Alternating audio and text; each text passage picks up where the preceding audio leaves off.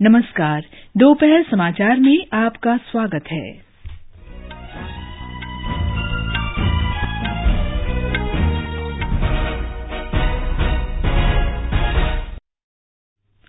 भारत ने पाकिस्तान से राजनयिक संबंधों के स्तर को कम करने के एकतरफा फैसले की समीक्षा करने को कहा। भारत ने अनुच्छेद 370 से जुड़ी हाल के सभी फैसलों को पूरी तरह अपना आंतरिक मामला बताया।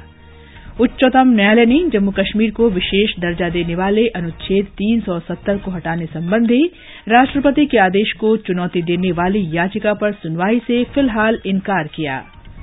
जम्मू कश्मीर में स्थिति कुल मिलाकर शांतिपूर्ण। राष्ट्र आज भारत छोड़ो आंदोलन की 77वीं वर्षगांठ पर स्वाधीनता सेनानियों को याद कर रहा है। देश के कई हिस्सों में बाढ़ की स्थिति गंभीर और भारत तथा वेस्टइंडीज के बीच 3 एकदिवसीय अंतर्राष्ट्रीय क्रिकेट श्रृंखला का पहला मैच आज गयाना में शाम 7 बजे।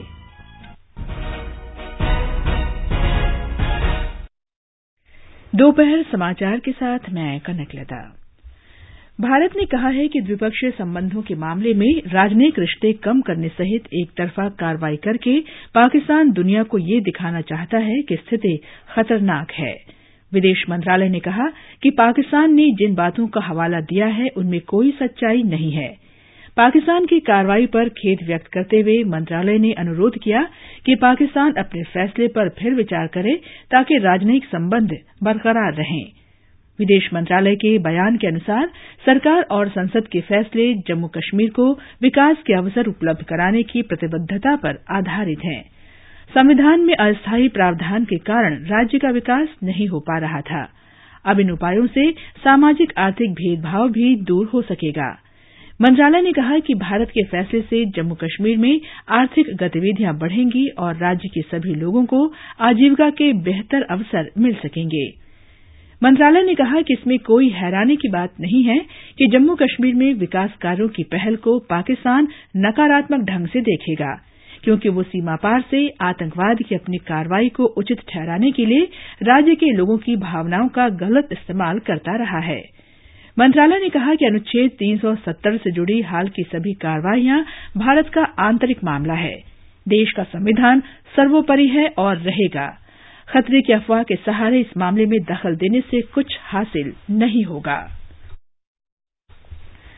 उच्चतम न्यायालय ने जम्मू कश्मीर को विशेष दर्जा देने वाले अनुच्छेद 370 को हटाने संबंधी राष्ट्रपति आदेश को चुनौती देने वाली याचिका पर तुरंत सुनवाई करने से इनकार कर दिया है। न्यायालय ने अनुच्छेद 370 के प्रावधान हटाए जाने के बाद जम्मू कश्मीर में प्रतिबंध लगाने के सरकार के फैसले को चुनौती देने के लिए कांग्रेस के कार्यकर्ता की ओर से दायर याचिका पर भी तुरंत सुनवाई से इनकार कर दिया। यह मुद्दा न्यायमूर्ति एनवी रमन्ना की अध्यक्षता वाली पीठ के समक्ष तुरंत सुनवाई के लिए सूचीबद्ध करने के लिए रखा गया था, लेकिन न्यायालय ने कहा कि इन याचिकाओं पर सुनवाई उपयुक्त समय पर होगी। राष्ट्रीय सुरक्षा सलाहकार अजित डोभाल ने श्रीनगर में लोगों को आश्वासन दिया है कि उनकी सुरक्षा की जिम्मेदारी सरकार की है। वे कश्मीर घाटी के स्थानीय निवासियों के बीच विश्वास बहाली के लिए मंगलवार को कश्मीर पहुंचे थे। इस बीच जम्मू कश्मीर के तीनों क्षेत्रों में स्थिति कुल मिलाकर आज चौथे दिन भी शांतिपूर्ण है। श्रीनगर में कुछ दुकानें खुली और कल प्रतिबंध के बावजूद लोग घरों से बाहर निकले, लेकिन घाटी में धारा 144 सख्ती से लागू रहने के कारण अधिकांश लोग घरों में ही रहे। जम्मू जिले में प्रशासन ने सवेरे 11 बजे से शाम 4 बजे तक प्रतिबंध में ढील दी है। पड़ोस के कठुआ जिले में प्रतिबंध पूरी तरह उठा लिया गया है, लेकिन जम्मू डिवीजन के राजौरी, डोडा और पुंछ जिलों में प्रतिबंध जारी है। ब्यौरा हमारे संवाददाता से। जम्मू और कठुआ जिलों में दुकानें और कारोबारी प्रतिष्ठान आज खुल गए हैं और निजी वाहन भी चल रहे हैं। कठुआ जिले में सरकारी कार्यालय, बैंक और सार्वजनिक क्षेत्र के इदारे काम कर रहे हैं। जिले में शिक्षा संस्थान और कॉलेज भी आज से दोबारा खुल गए हैं। रामबन जिले में बानहल को छोड़कर सभी स्थानों पर जारी प्रतिबंधों में लोगों और वाहनों पर सुबह 10 बजे से शाम 4 बजे तक ढील दी गई है। रियासी जिले में सरकारी दफ्तर और बैंक सामान्य तौर पर आज से काम कर रहे हैं। हालांकि कठुआ जिले को छोड़कर जम्मू संभाग में स्कूल और कॉलेज अगले आदेश तक बंद रहेंगे। लद्दाख के करगिल जिला में जिला मजिस्ट्रेट ने कुछ राजनीतिक दलों द्वारा बुलाए गए बंद को देखते हुए एहतियात के तौर पर धारा 144 लागू कर दी है। आकाशवाणी समाचार के लिए जम्मू कश्मीर से मैं आके रहना। श्रीनगर के उपायुक्त शाहिद इकबाल चौधरी ने जानकारी दी है कि सरकार ने जम्मू कश्मीर से बाहर रहने वाले नागरिकों या विद्यार्थियों के लिए 2 हेल्पलाइन नंबर जारी किए हैं। ये नंबर हैं 94190282242 और 94190282251। कृपया दोनों नंबर एक बार फिर सुन लीजिए, 94190282242 और 94190282251। श्री चौधरी ने बताया कि जम्मू कश्मीर में रह रहे लोग भी अपने सगे संबंधियों से इन नंबरों पर संपर्क कर सकते हैं। भारत बांग्लादेश गृहमंत्री स्तर की 7वीं बैठक कल नई दिल्ली में संपन्न हुई। गृहमंत्री अमित शाह ने बांग्लादेश की प्रधानमंत्री शेख हसीना के विकास के एजेंडे को समर्थन देने की भारत की प्रतिबद्धता दोहराई। दोनों मंत्रियों ने द्विपक्षीय संबंधों की महत्ता पर भी जोर दिया। बैठक के दौरान दोनों मंत्रियों ने इस बात पर संतोष जताया कि सुरक्षा और सीमा प्रबंधन सहित सभी क्षेत्रों में दोनों देश मिलकर काम कर रहे हैं। उन्होंने सीमा पर सौहार्द बनाए रखने की भी प्रतिबद्धता दोहराई। अमित शाह ने भारत सहित अन्य देशों के खिलाफ बांग्लादेश की जमीन का आतंकवादियों द्वारा इस्तेमाल न होने देने के लिए वहां की सरकार के नीति की भी प्रशंसा की। ये समाचार आकाशवाणी से प्रसारित किए जा रहे हैं। ताजा समाचार जानने के लिए आप हमारे Twitter handle @AIR News Hindi को फॉलो कर सकते हैं। क्या आप किसी कंपनी, डीलर या सर्विस प्रोवाइडर द्वारा खुद को ठगा हुआ महसूस करते हैं? क्या आपकी कई शिकायतों के बाद भी उस सेवा प्रदाता ने कोई संतोषजनक कार्रवाई नहीं की? तो अब समय है कंज्यूमर फोरम से संपर्क करने का। एक सादे कागज पर अपनी शिकायत सामान या सेवा लेने के 2 साल के भीतर उपभोक्ता अदालत में दर्ज करवाएं। साथ ही अपनी पिछली शिकायतों और बिल वगैरह की फोटोकॉपी भी लगाएं। उपभोक्ता अधिकार हक है आपका। जागो ग्राहक जागो। उपभोक्ता मामले विभाग, भारत सरकार द्वारा जनहित में जारी।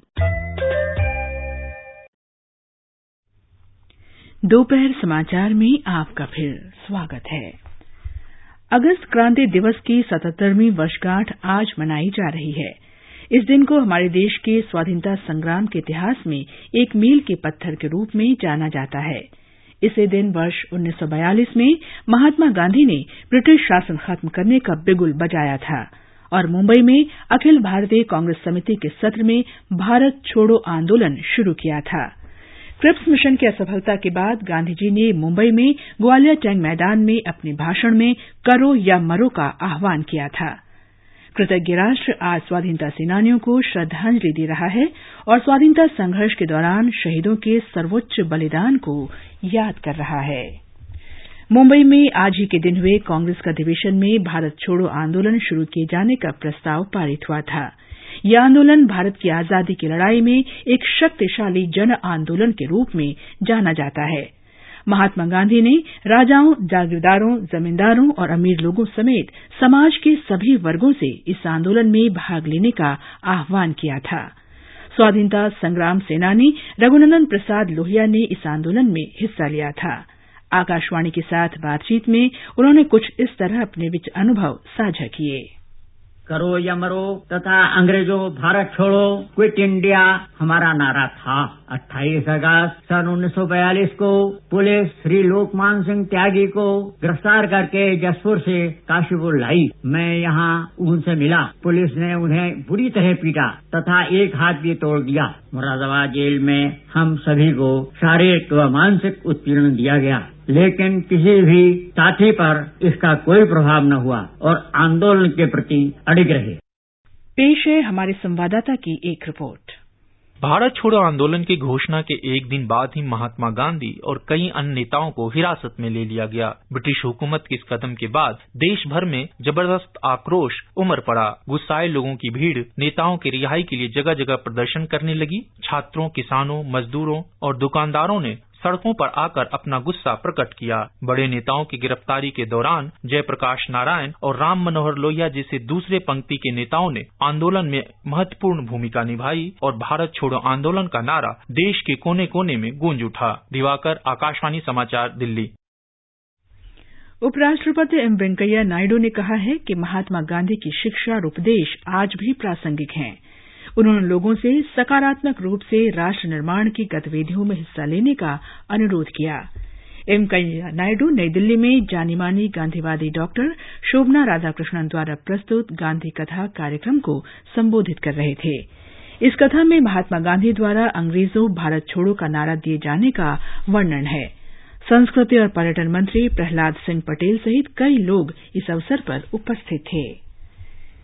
जनजातीय मामलों के केंद्रीय मंत्री अर्जुन मुंडा ने कहा है कि उनका मंत्रालय जनजातीय उत्पादों की गुणवत्ता और मात्रा बढ़ाने के उपायों पर विशेष ध्यान दे रहा है। आज नई दिल्ली में जनजातीय उद्यमों के लिए आयोजित एक दिवसीय राष्ट्रीय कार्यशाला का उद्घाटन करते हुए उन्होंने कहा कि इस काम में बाजार की आवश्यकताओं का ध्यान रखा जाएगा। अर्जुन मुंडा ने कहा कि जनजातीय समुदाय को मुख्यधारा की अर्थव्यवस्था से जोड़ना उनके मंत्रालय की जिम्मेदारी है और इस काम के लिए प्रौद्योगिकी और नवाचार पर विशेष जोर दिया जा रहा है।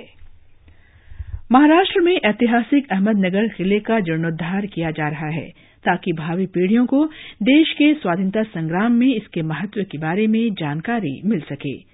भारत छोड़ो आंदोलन में इस किले की विशेष भूमिका रही है। ब्यौरे के साथ हमारे संवाददाता।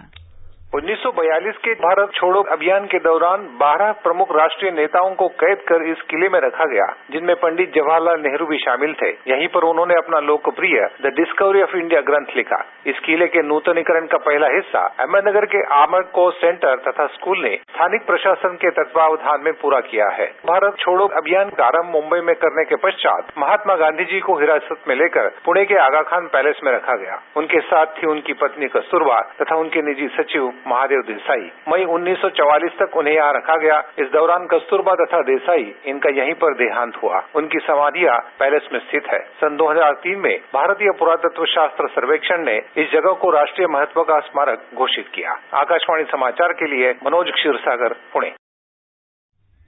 असम सरकार राज्य में किसानों की आय दोगुनी करने के लिए मुख्यमंत्री कृषि सात साजुली योजना का सफलतापूर्वक क्रियान्वयन कर रही है। राज्य के कृषि मंत्री अतुल बोरा ने बताया कि इस योजना के तहत किसान बिना किसी की मदद के आवश्यक वस्तुओं की खरीद कर सकते हैं। ब्यौरा हमारे संवाददाता से। असम के कृषि मंत्री अतुल बोरा ने कहा कि मुख्यमंत्री कृषि सात सजुली योजना के तहत लाभार्थियों को 5,000 रुपया बैंक के खाते में जमा किया जाता है। उन्होंने कहा कि इस वर्ष लगभग 3 लाख किसानों को वित्तीय सहायता मिला है। श्री बोरा ने ये भी बताया कि इसी वित्तीय वर्ष में और 3 लाख किसानों को लाभान्वित किया जाएगा और इसके लिए 310 करोड़ रुपया निर्धारित किए गए हैं। कृषि मंत्री ने साथ में ये भी कहा कि पिछले वित्तीय वर्ष में इस योजना के तहत 5 लाख किसानों को लाभान्वित किया गया है। मानस प्रतिम शर्मा, आकाशवाणी समाचार, गुवाहाटी। ये समाचार हमारी वेबसाइट newsonair.com पर भी उपलब्ध हैं। ये आकाशवाणी है। देश के कई भागों में बाढ़ की स्थिति गंभीर बनी हुई है। महाराष्ट्र में सांगली, सतारा और कोल्हापुर जिलों में बाढ़ की स्थिति गंभीर है। बाढ़ से मरने वालों की संख्या 25 हो गई है। मुख्यमंत्री देवेंद्र फडणवीस पश्चिमी महाराष्ट्र के बाढ़ प्रभावित क्षेत्र का हवाई सर्वेक्षण कर रहे हैं। कर्नाटक के मुख्यमंत्री येडियुरप्पा ने आज बेलगावी जिले के बाढ़ प्रभावित क्षेत्रों का दौरा कर राहत शिविरों में व्यवस्थाओं का जायजा लिया। मुख्यमंत्री ने बताया कि बचाव कार्य में 2 हेलीकॉप्टर भी लगाए गए हैं। भारत और वेस्टइंडीज के बीच 3 एकदिवसीय अंतर्राष्ट्रीय क्रिकेट श्रृंखला का पहला मैच आज गयाना में शाम 7 बजे से खेला जाएगा। मैच का आंखों देखा हाल शाम 6:30 से आकाशवाणी की राजधानी और FM रेनबो चैनल तथा अन्य मीटरों पर उपलब्ध होगा। इससे पहले 2020 श्रृंखला में भारत ने वेस्टइंडीज को 3-0 से हराया था। बॉम्बे शेयर बाजार का संवेदी सूचकांक आज दोपहर के कारोबार में 171 अंक की बढ़ोतरी के साथ 36,861 पर था। निफ्टी भी 35 अंक बढ़कर 10,905 पर आ गया। अंत में मुख्य समाचार एक बार फिर। भारत ने पाकिस्तान से राजनयिक संबंधों के स्तर को कम करने के एकतरफा फैसले की समीक्षा करने को कहा। भारत ने अनुच्छेद 370 से जुड़े हाल के सभी फैसलों को पूरी तरह अपना आंतरिक मामला बताया। उच्चतम न्यायालय ने जम्मू कश्मीर को विशेष दर्जा देने वाले अनुच्छेद 370 को हटाने संबंधी राष्ट्रपति के आदेश को चुनौती देने वाली याचिका पर सुनवाई से फिलहाल इनकार किया। जम्मू कश्मीर में स्थिति कुल मिलाकर शांतिपूर्ण। राष्ट्र आज भारत छोड़ो आंदोलन की 77वीं वर्षगांठ पर स्वाधीनता सेनानियों को याद कर रहा है। इसके साथ ही दोपहर समाचार का ये अंक समाप्त हुआ। नमस्कार।